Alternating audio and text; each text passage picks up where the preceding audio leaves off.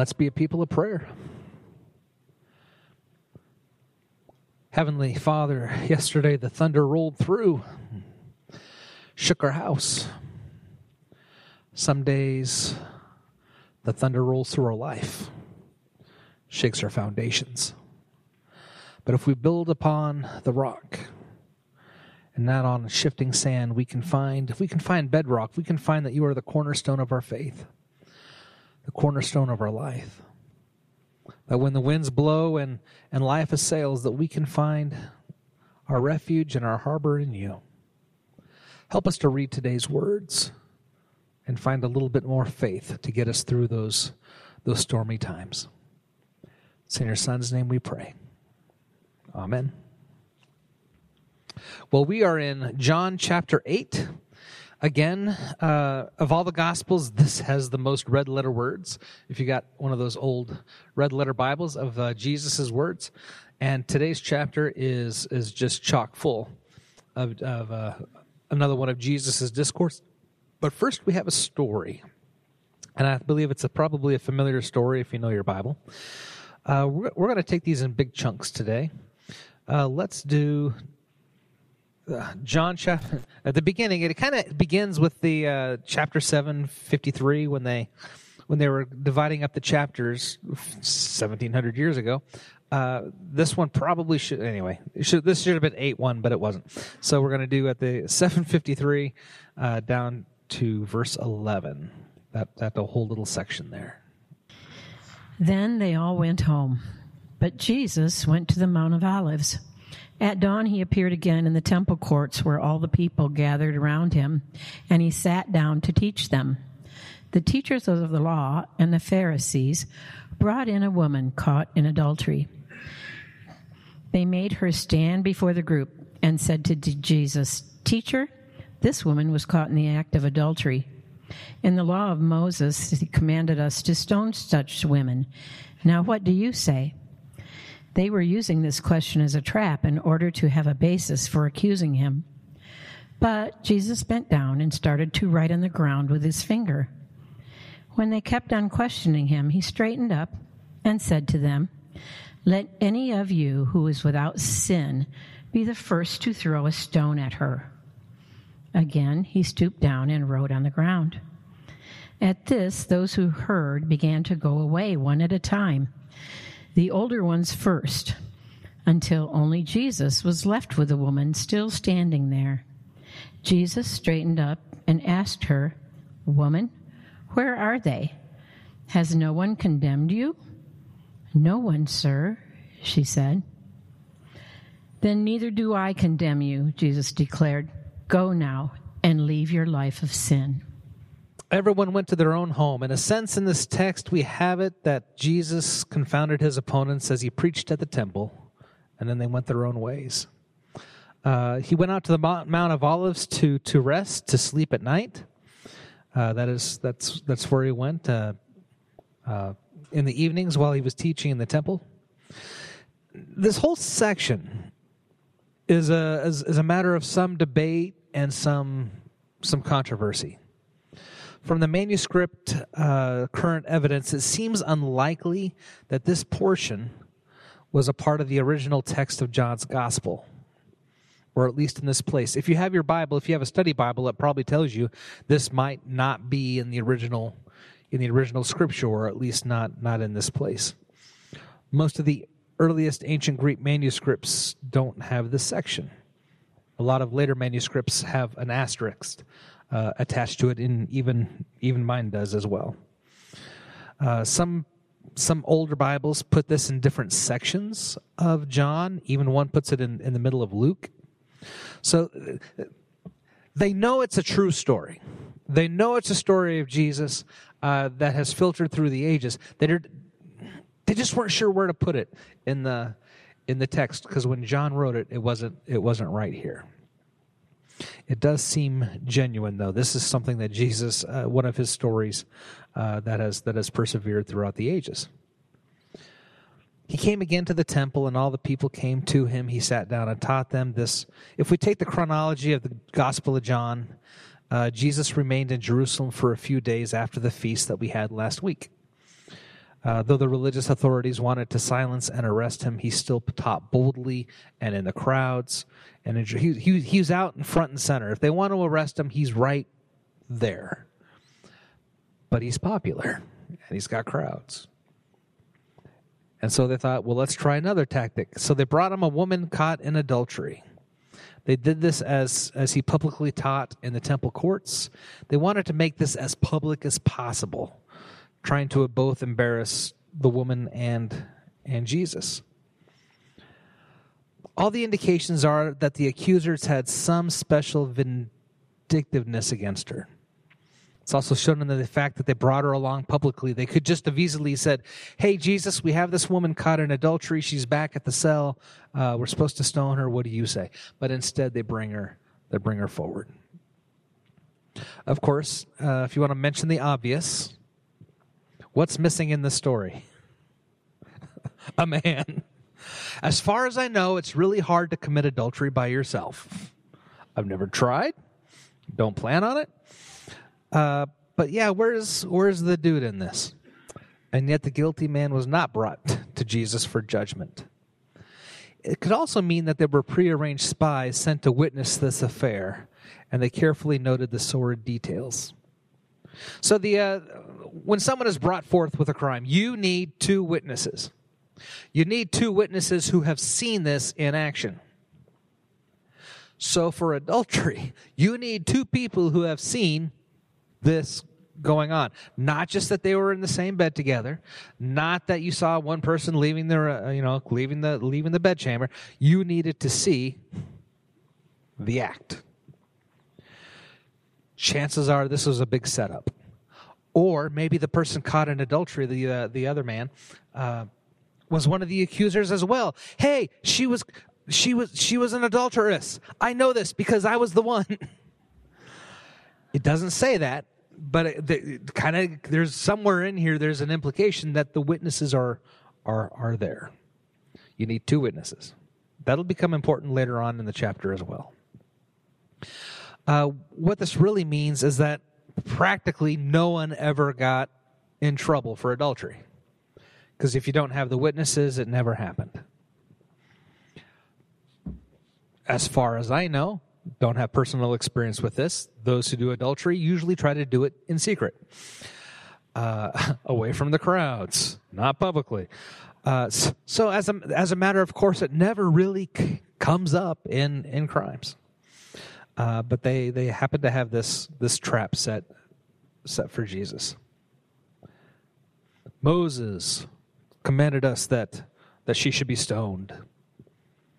And it's true that adultery was a capital offense under Jewish law. For people who say we should go back to the Bible, all right, let's stone adulterers, let's stone people who get divorced, let's stone people, like all of a sudden, everyone's going to get stoned. That probably didn't come out right, so we'll take that off YouTube. It's a trap. If he says let her go, then you're not following the law of Moses. And if he says execute her for her crime, then he comes off as harsh and probably cruel. And he would also break Roman law because the Romans took away that right of the Jewish people to have capital offenses. We kind of have that too, don't we? About 100, I can't remember the year. It's over 100 years now. Back in the day, counties were allowed to have executions. The county could have the death penalty. Sometimes villages or cities could have it. And after a while, the state said, you know what, you're all kind of doing this willy-nilly. You all have different standards, so we're going to let the state figure it out. So the only people who could execute here are the states and the federal government. But it would be really weird if West Ada said, hey, we're going to have an execution for speeding or something like that. That would be bad. They were testing him. This is kind of a long story, so I got just a few notes to write down. One of these days I'll do a sermon. I've never done a sermon on this, so maybe I should. Linda has a question. I have seen movies, read books, whatever, where sometimes the person is in a pit with just their head exposed who are going to be stoned, and sometimes it's like they've been thrown down but that person could move. The person who's in the pit can't. So was there one way that was preferable, or is that just a movie thing? There are many ways to stone people. The way you're referring to is they would, just dig a little hole and put them in, and a lot of times there would be a bag, a burlap over their head, and so when you're chucking the stones, you're not really seeing the damage that you're doing, but it gets the job done. You could also line them against the wall and just have everyone play dodgeball with them. Another way to stone someone is, you can throw the stones at them. Another way is to throw them at the stones. You kind of go up on a little tiny cliff, you chuck them over, and they stones was the cause of death. In one way you threw the stones, the other one you threw them at the stones. Those are the most common ways that I know of. Yeah. But even in the Middle East, a couple years ago, I remember seeing a picture of someone in a hole with a bag over their head, and just all the blood seeps through, where they just got pelted until they were no more. There are probably several explanations as to what he was writing in the dirt. If it was the names of some of the guys there, or scripture, or just doodling in the ground. Found a whole lot of commentaries that had just speculations. Many of that. Saw one commentary says maybe he's writing down the sins of all the people who were there, and we got plenty of rocks if you all want to line up. Yeah. My snarkiness would say that let me take a look. Was he stating Jesus bent down and started to write on the ground? Maybe in his mind the rocks were about to fly, and what do you do when the rocks start to fly? Duck. You duck. So maybe I'm just going to write on the ground. But that's my snarkiness, so I won't preach on it. I understand that it is legal to get stoned in Oregon. More than you would, yeah. Why the older? So when we get the whole let any one of you who is without sin be the first to throw a stone, and again he went down to bend on the ground. So whose side did he take? He didn't really take a side, did he? No, but he asked them, whose side are you on? This is one of the classic lines of Jesus. I'm not going to tell you what to do, but whoever has no sin, and in this entire region, who's that? Who's the person without sin? Oh yeah, that's me. In Jesus is said. If you think she should be stoned, great. Whoever has without sin, throw the first stone. And then all of a sudden, people figured out, maybe not so much. Why the older ones first? It does point out, for whatever reason, the older ones first, until only Jesus was left. Don't you think that because the older ones were more aware of their sin, just like if we are presented, we have our own conscience that tells us, and nobody needs to tell us whether we're guilty or not. We know it. We have the gift of wisdom, knowing our own faults. I'm trying to think back to my 21-year-old self that I know about my faults. I thought I could outrun my stupidity. That's what I thought I could do. Yeah. John Wesley had a line. We should be rigorous in judging ourselves and gracious in judging others. Did I say that right? Did that make sense?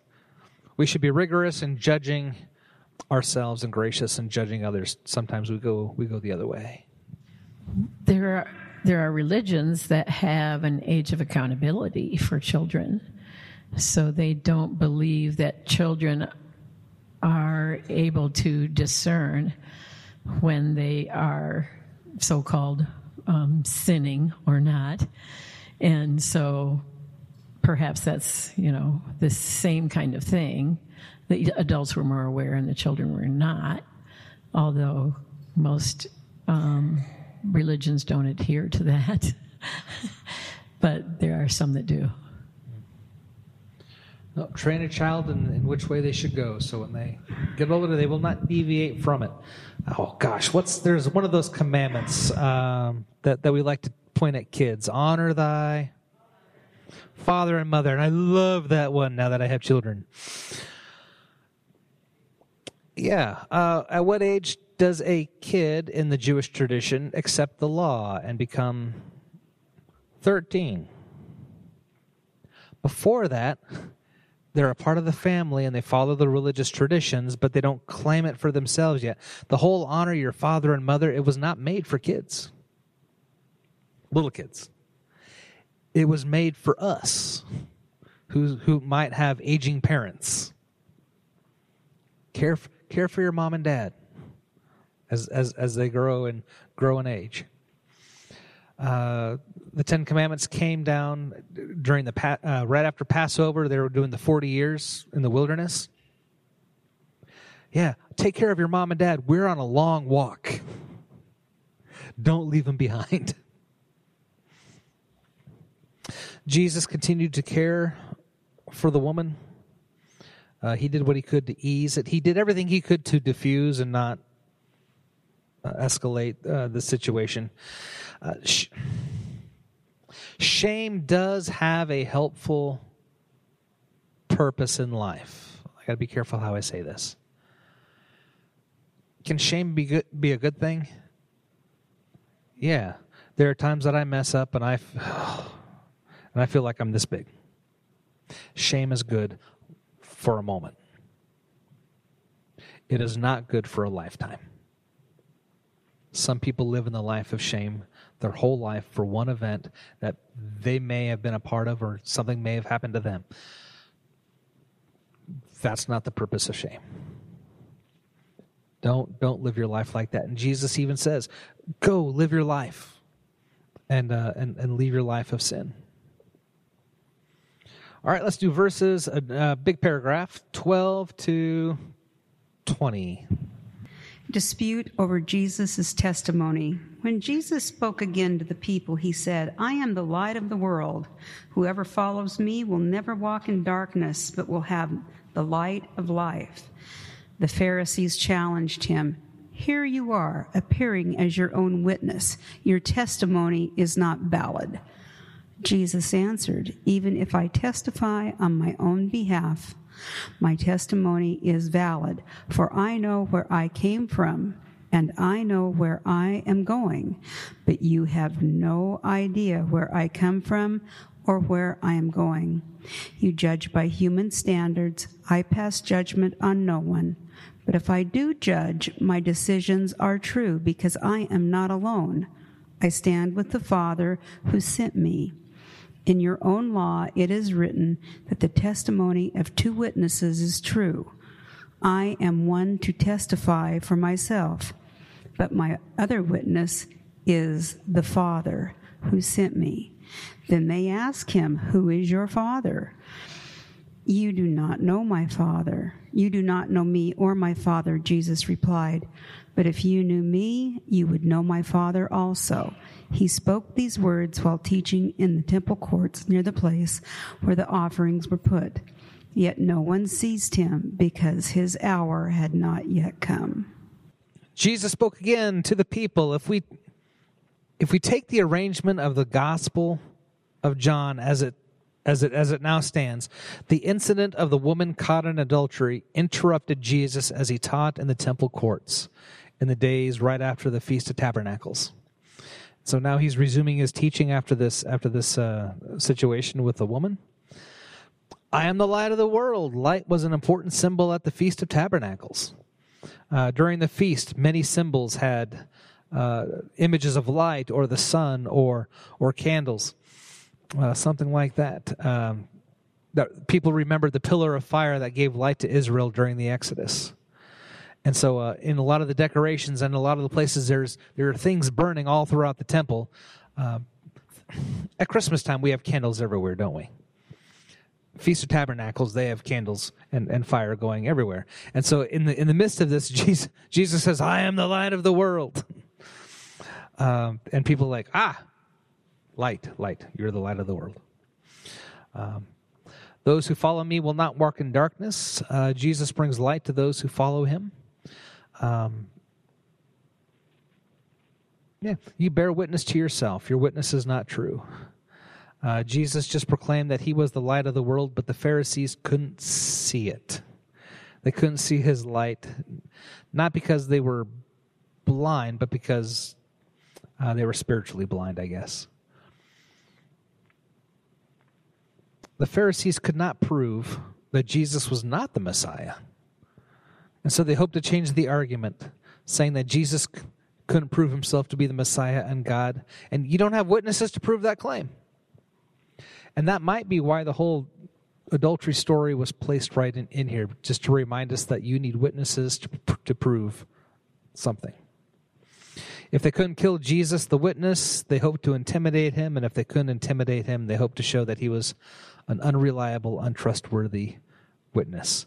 And Jesus kind of cops out. He says, I'm a witness, and God the Father is the witness. And they ask the question, where is your Father? And Jesus says, yeah, you don't know God, do you?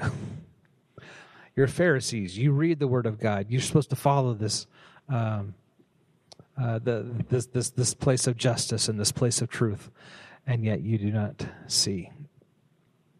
In the East, to question a person's paternity was a definite slur on legitimacy. In a lot of this, they're calling him a bastard. Where's your dad? We talk of Joseph, but we know that's not your dad. And a little bit in here is, just trying to dig up opposition research, if you will. It was really important about who your family was. And are you legitimate or illegitimate? Hopefully we're beyond some of those days now. Did the people of the time before Jesus refer to God as Father? They referred to Abraham As Father, yeah. as father. But when he said, my father, naturally they're thinking of his dad. But I wonder, was he ever called Father by the people before Jesus? I'm trying to think of a story where that's true. Can anyone think of a place in the Bible where they use...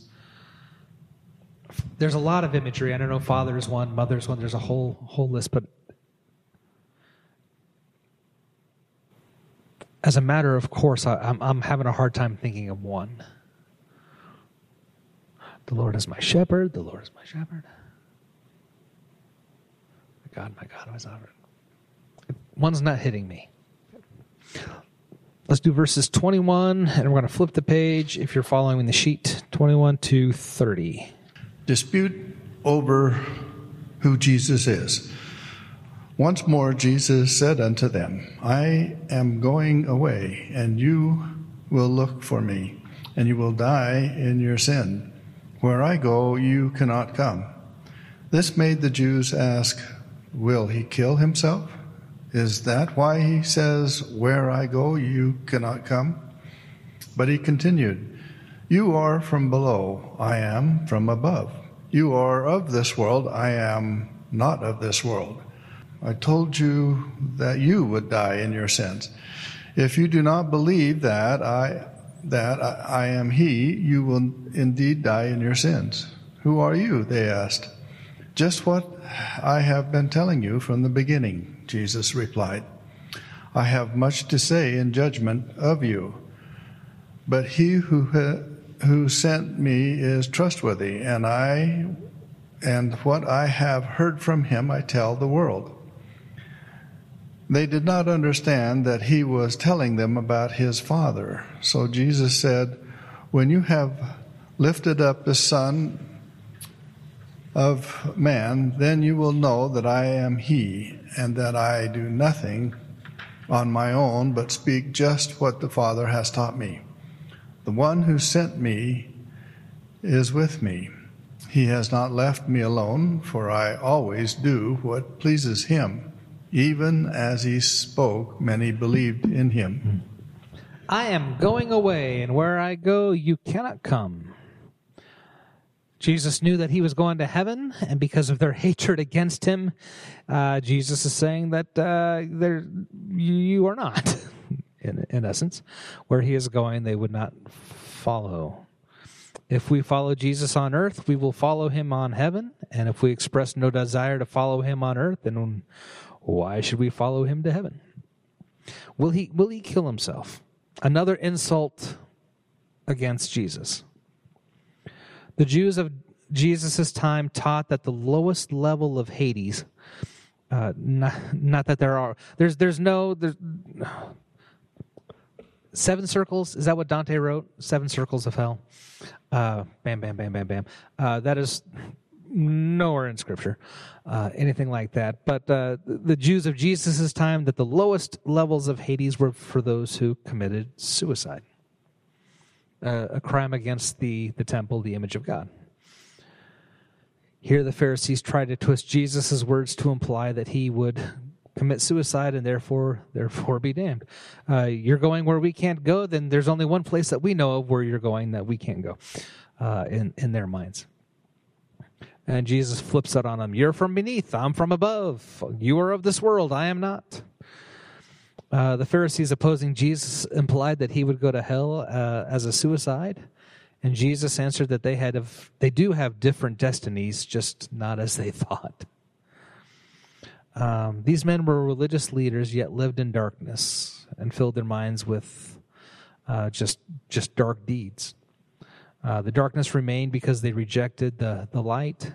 They're living in a time where it's okay to bring out and stone adulterers, to try to trap someone who's innocent, who's never committed a crime, and in a crime.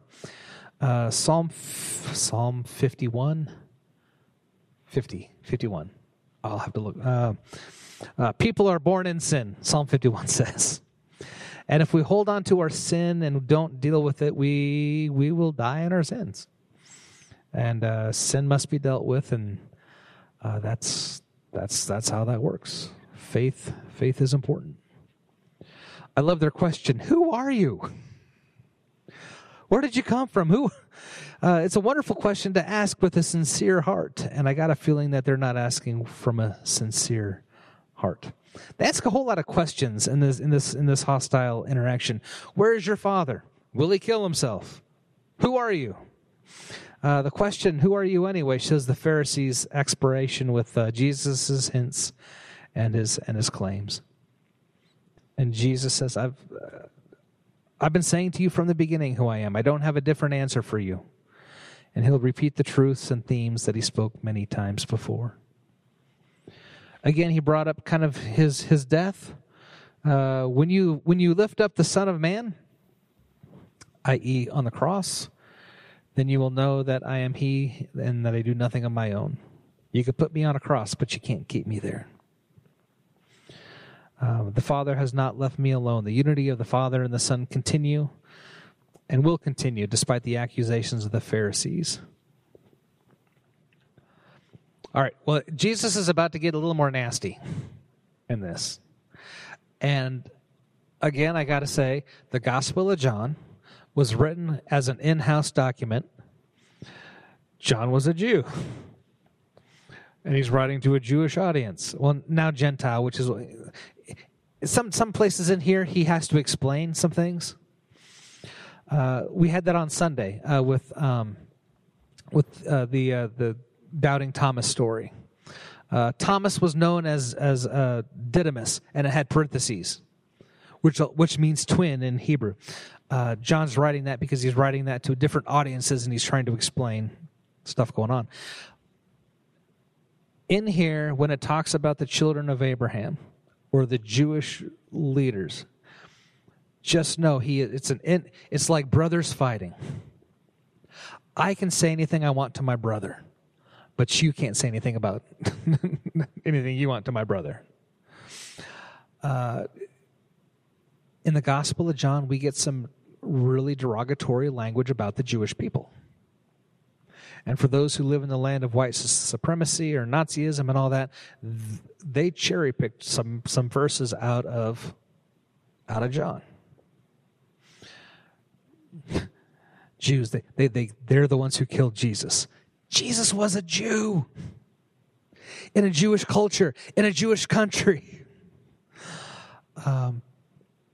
So I just gotta reiterate, we got to be careful with this language, because he's about to call the Jewish people the children of the devil, and that's the context that we have in here.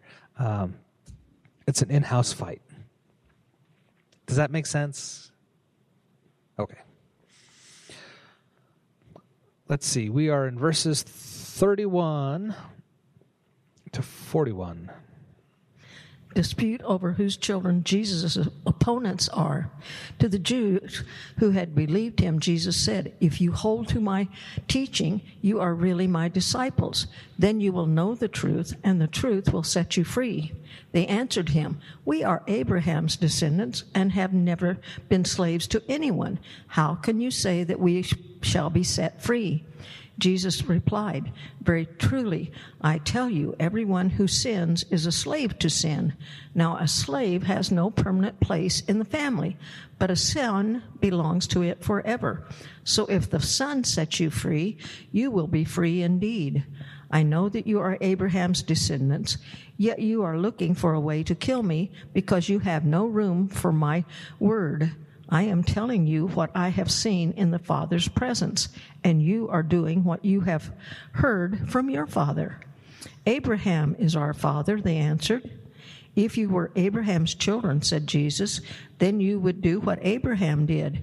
As it is, you are looking for a way to kill me, a man who has told you the truth that I heard from God. Abraham did not do such things. You are doing the works of your own father." "We are not illegitimate children," they protested. "The only father we have is God himself." There's a couple good lines in here, though. "You shall know the truth, and the truth shall make you free." The result of the abiding in the Word of God. We prove ourselves to be His disciples when we do the work of Christ. Just popcorn a couple words out when they say the work of Christ. When you do love, popcorn is, what are some other words that, if you hold to my teaching, you are really my disciples. What does he teach? He teaches love. He teaches obedience, service, charity, behave.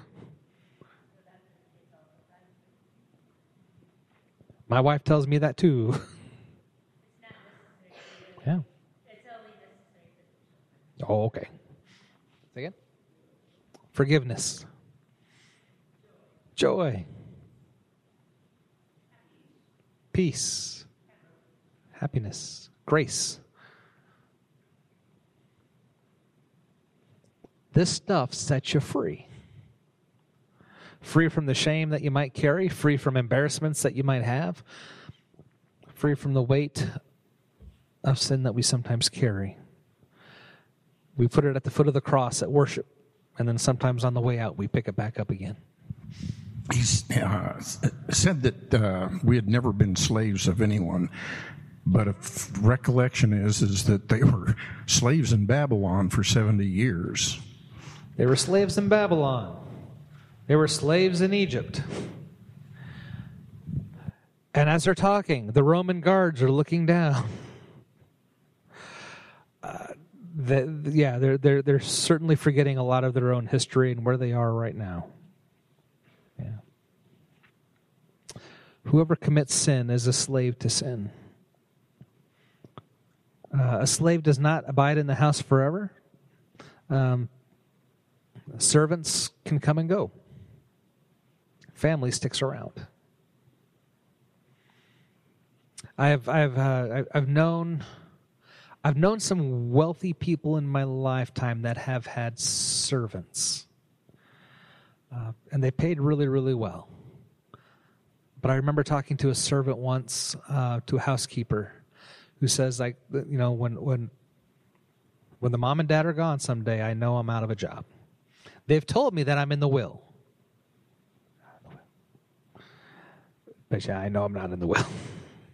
But that's what they said. No.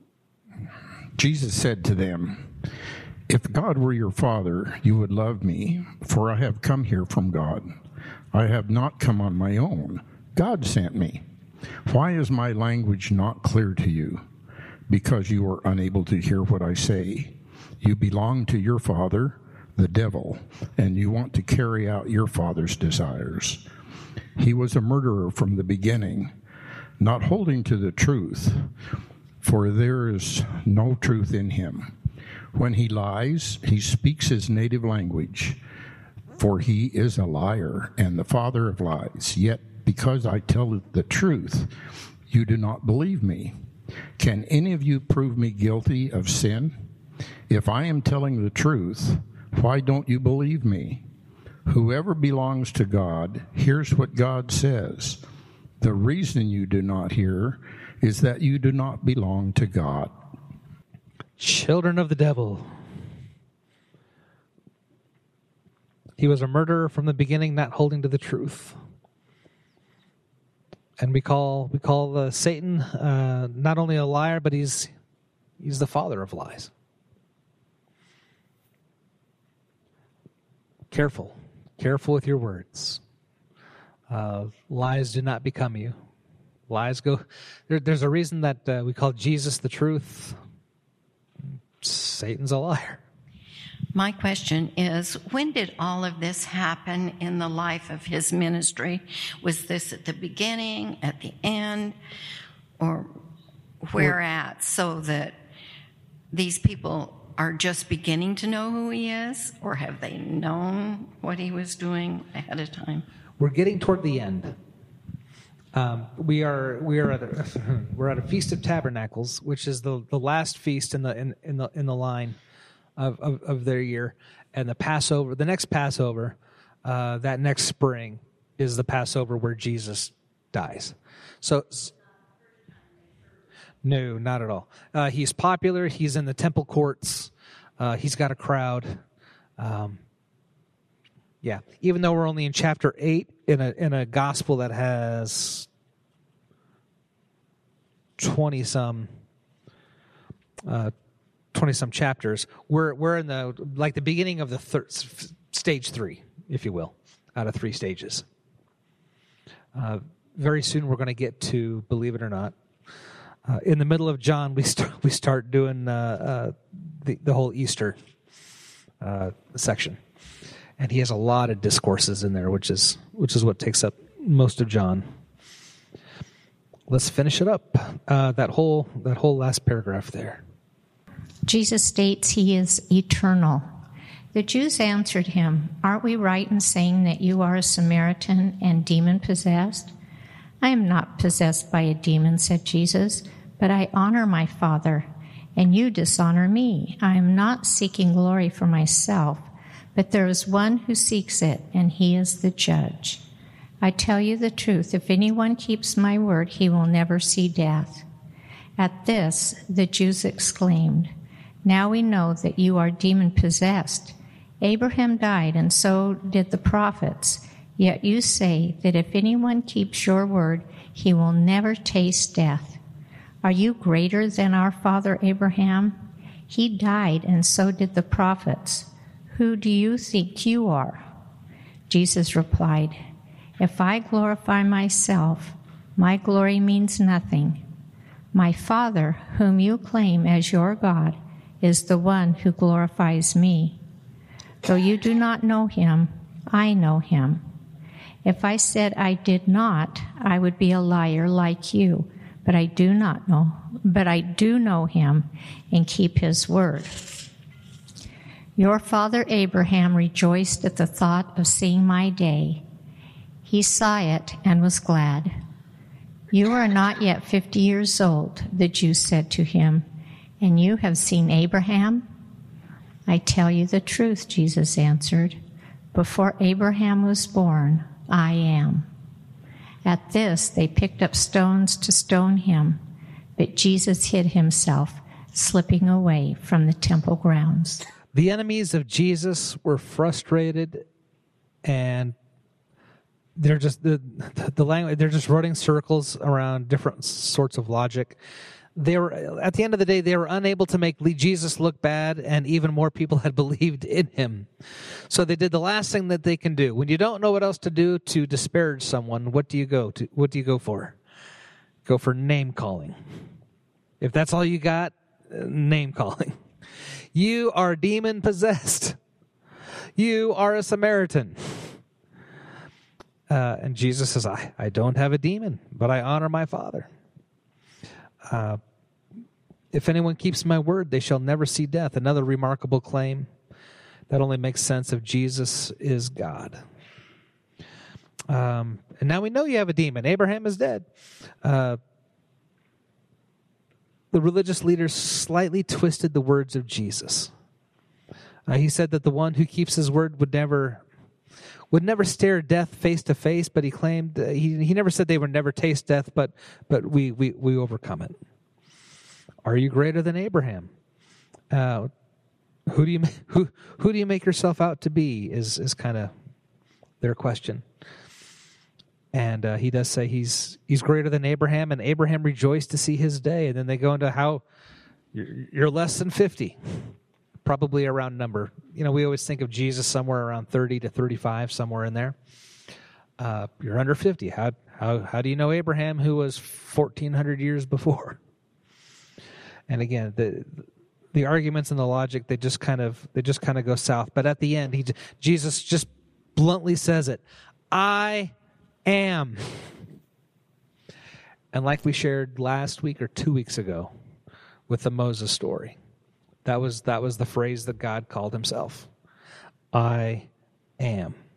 And what did they do once he said the words I am?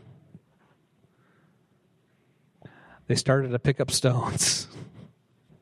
Because we're going to stone someone today. And it might as well be you. But Jesus hid himself away, slipping away from the temple grounds. He's going to come back, though. Next chapter. I think we get a healing story. Healing story? Yeah, we get a healing story. And the Pharisees question, how can you do this? May the Lord bless you and keep you. May the Lord make his face to shine upon you and be gracious to you.